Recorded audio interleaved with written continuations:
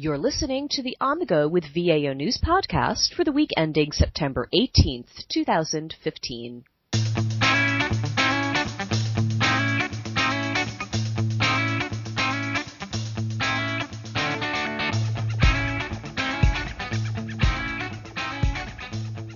Hello and welcome back to our weekly recap of the top headlines from this week's Daily Acquisition News.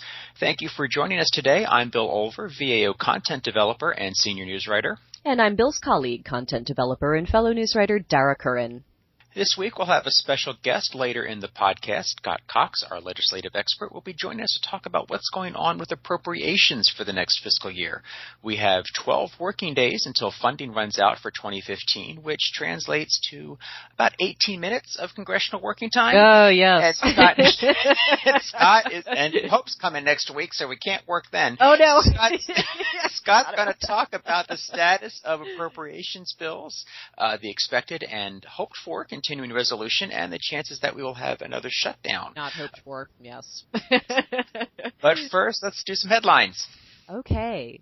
On Tuesday, President Barack Obama signed an executive order directing agencies to use research in fields such as behavioral economics and psychology to design more effective, accessible, and user-friendly federal programs. What does this mean exactly? Let's take an illustrative example.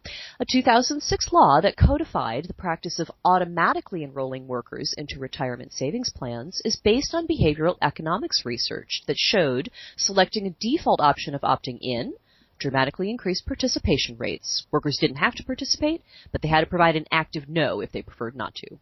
The order encourages agencies to consider ways to apply behavioral strategies in 4 key areas: streamlining access to programs, presenting information more clearly, including thinking about how timing, format, and medium can affect customer understanding, structuring choices to empower participants to make the best selections, such as carefully considering the default setting, as in the retirement savings example, and the number of options that are presented to clients, and considering strategically using incentives to support desired outcomes. We also had regulatory changes that affect all agencies.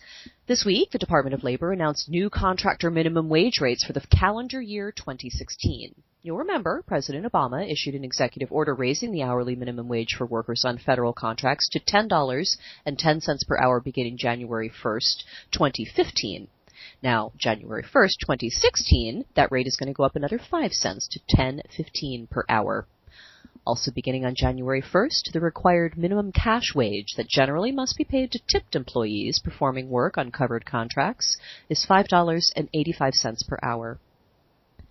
The Small Business Administration amended its regulations to implement authorities for sole source contracts to women-owned small businesses and economically disadvantaged women-owned small businesses.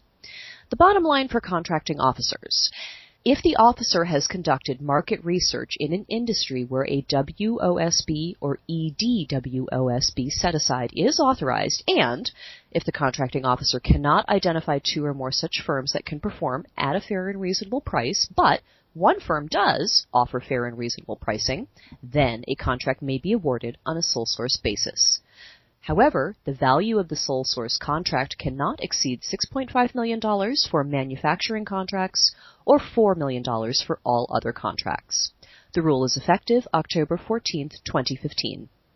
In contract news this week, the General Services Administration released a pre-solicitation notice for the 15-year, $50 billion Enterprise Infrastructure Solutions portion of its Network Services 2020 telecommunications program.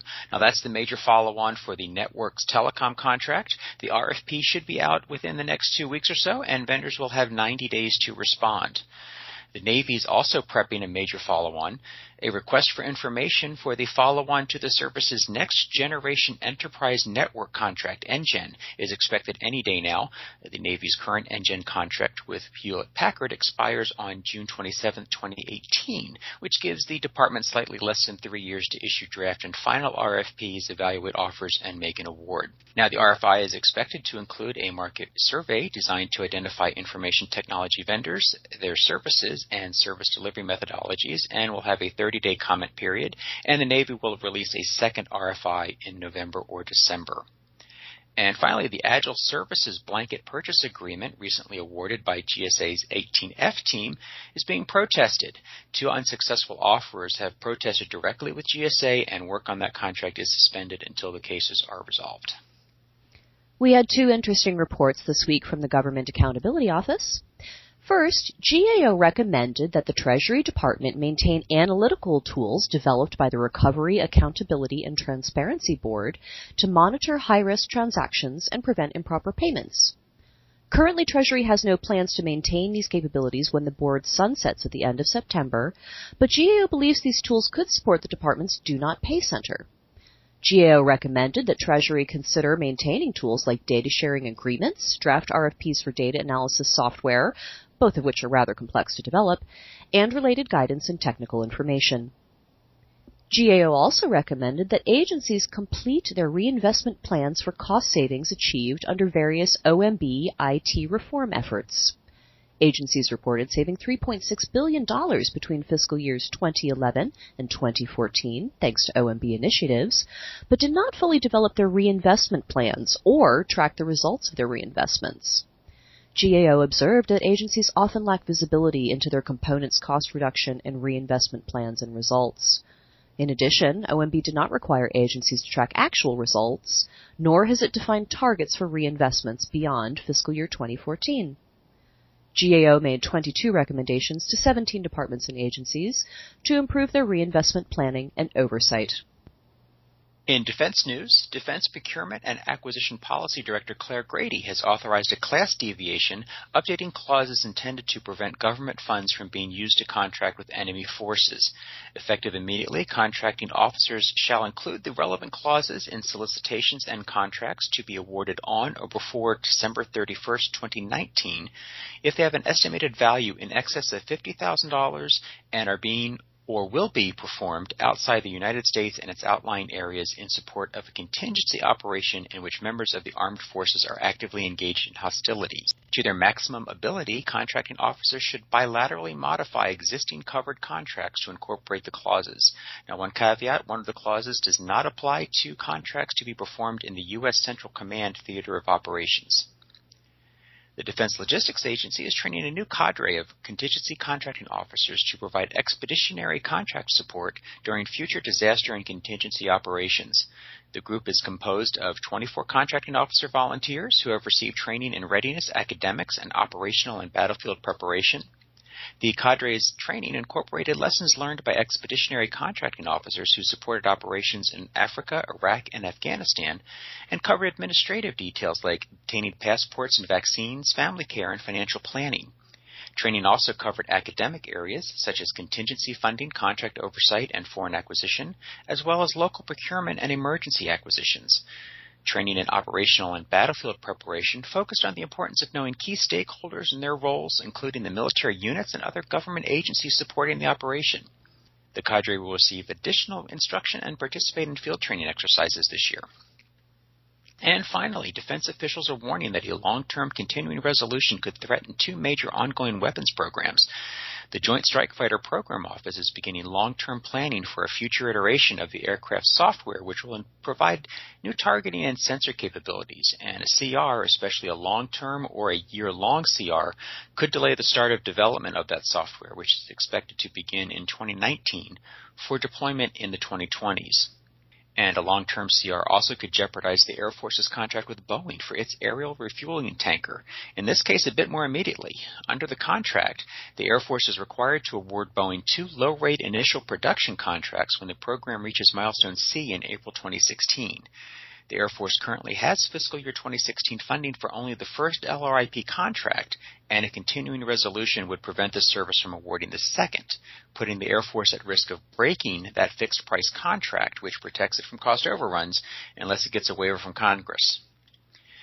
And that is a good segue to lead us into our discussion about next year's appropriations, a potential CR, and a shutdown. So as Bill mentioned earlier in the podcast, we have our special guest today of Scott Cox, legislative expert. The From the Hill publication is his baby, and he also maintains all of the legislative-related resources on our website. And it is crystal ball time. Scott is going to bring us up to speed on whether we're probably looking at a shutdown or not, and appropriations, and etc. So, welcome, Scott. Hi, Dara. Hi. So, talk us through it. What are we girding our loins for? What are we bracing to expect in the next week and a half? Yeah, all eyes are on Capitol Hill to see if there's going to be a funding bill for agencies past September into 2016, fiscal year 2016. At the time that we're talking now, neither House Speaker John Boehner or Senate Majority Leader Mitch McConnell has announced a game plan, at least publicly, on how they're going to address that. So it's really up in the air right now. There's been some folks trying to put percentages on whether there's going to be a shutdown or not. I'm not going to do that, but I will say that there's been increasing talk over the whole Planned Parenthood thing that the leadership might address that issue in an upcoming reconciliation bill, which cannot be filibustered in the Senate. And that might clear the way for a so-called clean continuing resolution to be passed that would run through November and possibly December. Again, this is all speculation. It's still up in the air, but it's one possibility that might actually materialize. Well, that's why we have you here. Actually, is for wild, but somewhat well-informed speculation, also. But we want you to do that. Now, refresh us on. You used the term "clean continuing resolution." Refresh us on what that is. Well, traditionally, a clean continuing resolution doesn't have any policy riders. It simply funds agencies at current enacted levels for the term of the CR.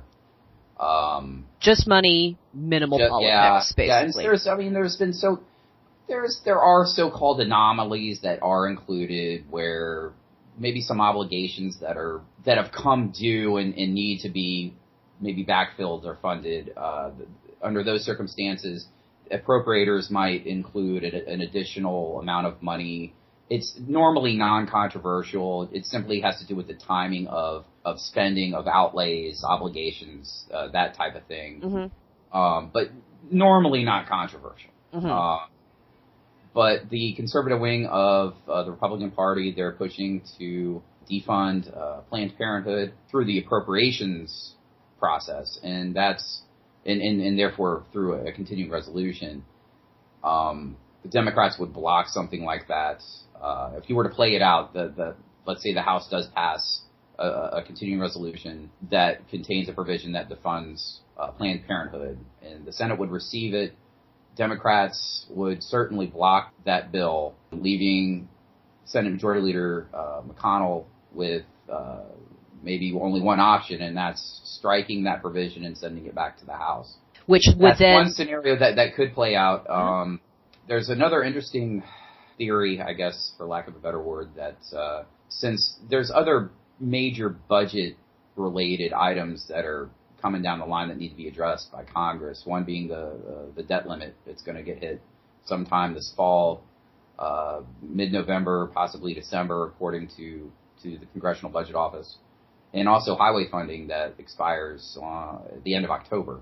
There's a theory out there that lawmakers might clump all of this together into one package, one legislative package, and in doing so, find offsets. What those offsets would be, who knows at this point. The devil is usually in the details. But there might be enough inside a large package like that to incentivize lawmakers a majority of lawmakers to vote for it, despite there being other provisions that they dislike or oppose. So that would be sort of the strategy behind something like that. So similar to, we saw the Cromnibus, right? They were calling it at the close of last fiscal year, right? Am I mixing my years up? So this would be another sort of ball of things clumped together. Well, basically? This actually would be an even larger package where you would have bigger snowball. potentially 12 appropriations bills plus language increasing the debt ceiling, plus possibly a mid to long-term transportation funding bill all clumped together.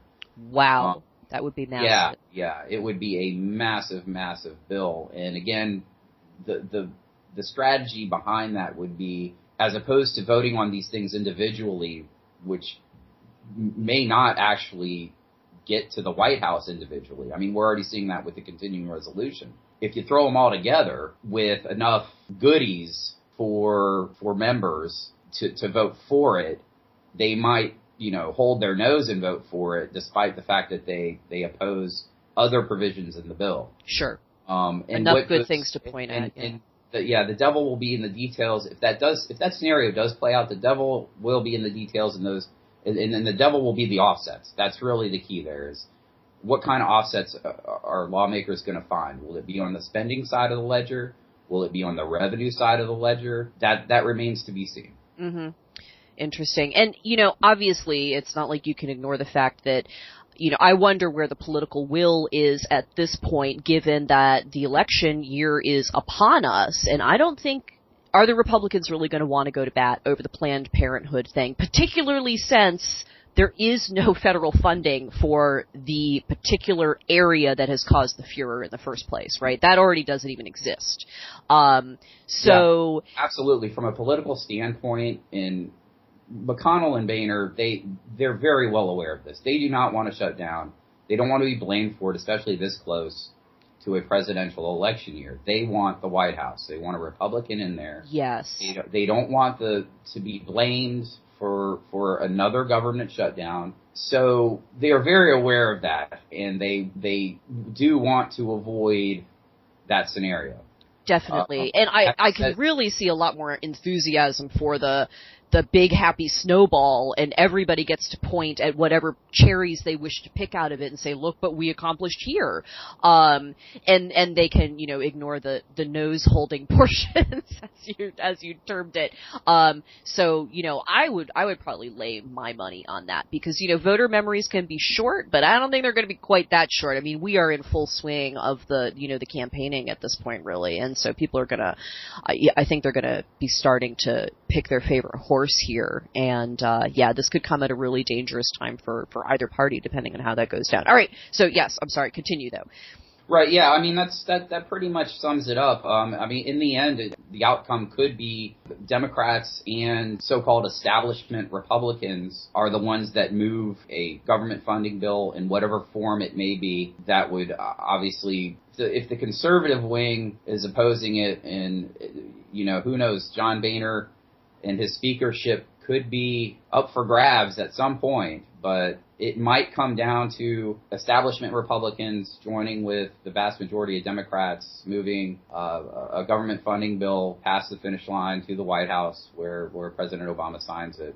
There are a lot of moving parts to all of this, and I've seen some folks give percentages on the chances of a shutdown and that kind of a thing. But even with 6 days, legislative days, remaining before the end of the fiscal year, I still think that it's too early to call it. To call it, yeah. So we'll just have to wait and see and stay tuned.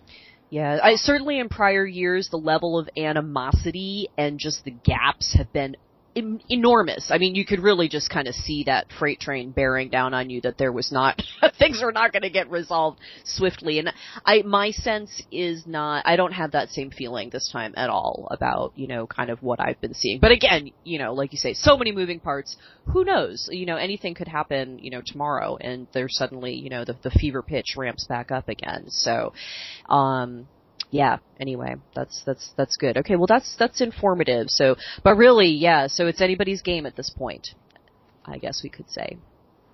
Stay tuned is the best solution. Yeah. Definitely. So, you probably have some resources and things up your sleeve. What have you got in the pipeline that might be informative for our listeners to keep an eye out for? I'd like to put in a plug for my article, the Laws to Regs piece. Agencies get guidance on women-owned small business program and the FTARA requirements.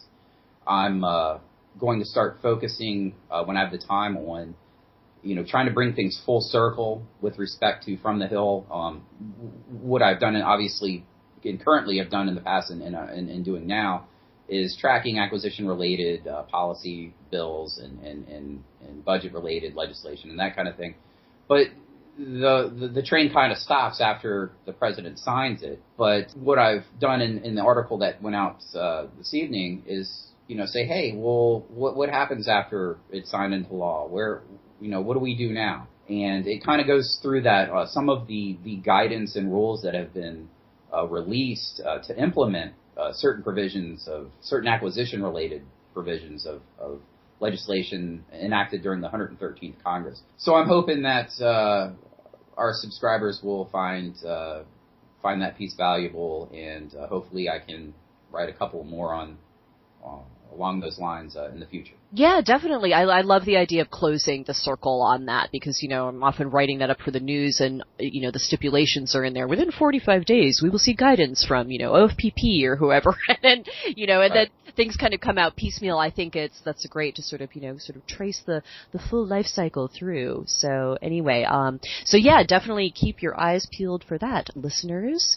And that wraps us up for today. Thank you very much, Scott, again, for giving us the overview to everything. We really appreciate your perspective, and we will all keep our eyes peeled for developments on that front. Now, if you are a government agency subscriber to the Virtual Acquisition Office website, you will find links to the headlines that we recapped for further reading on VAO on the same page where you downloaded this podcast. And you can also comment about the podcast, and Scott, and just anything that you would like to tell us, the format, the content, whatever. We love to hear your opinions and ideas. We hope that you'll join us again on September 25th for our next weekly news recap. Thanks for joining us.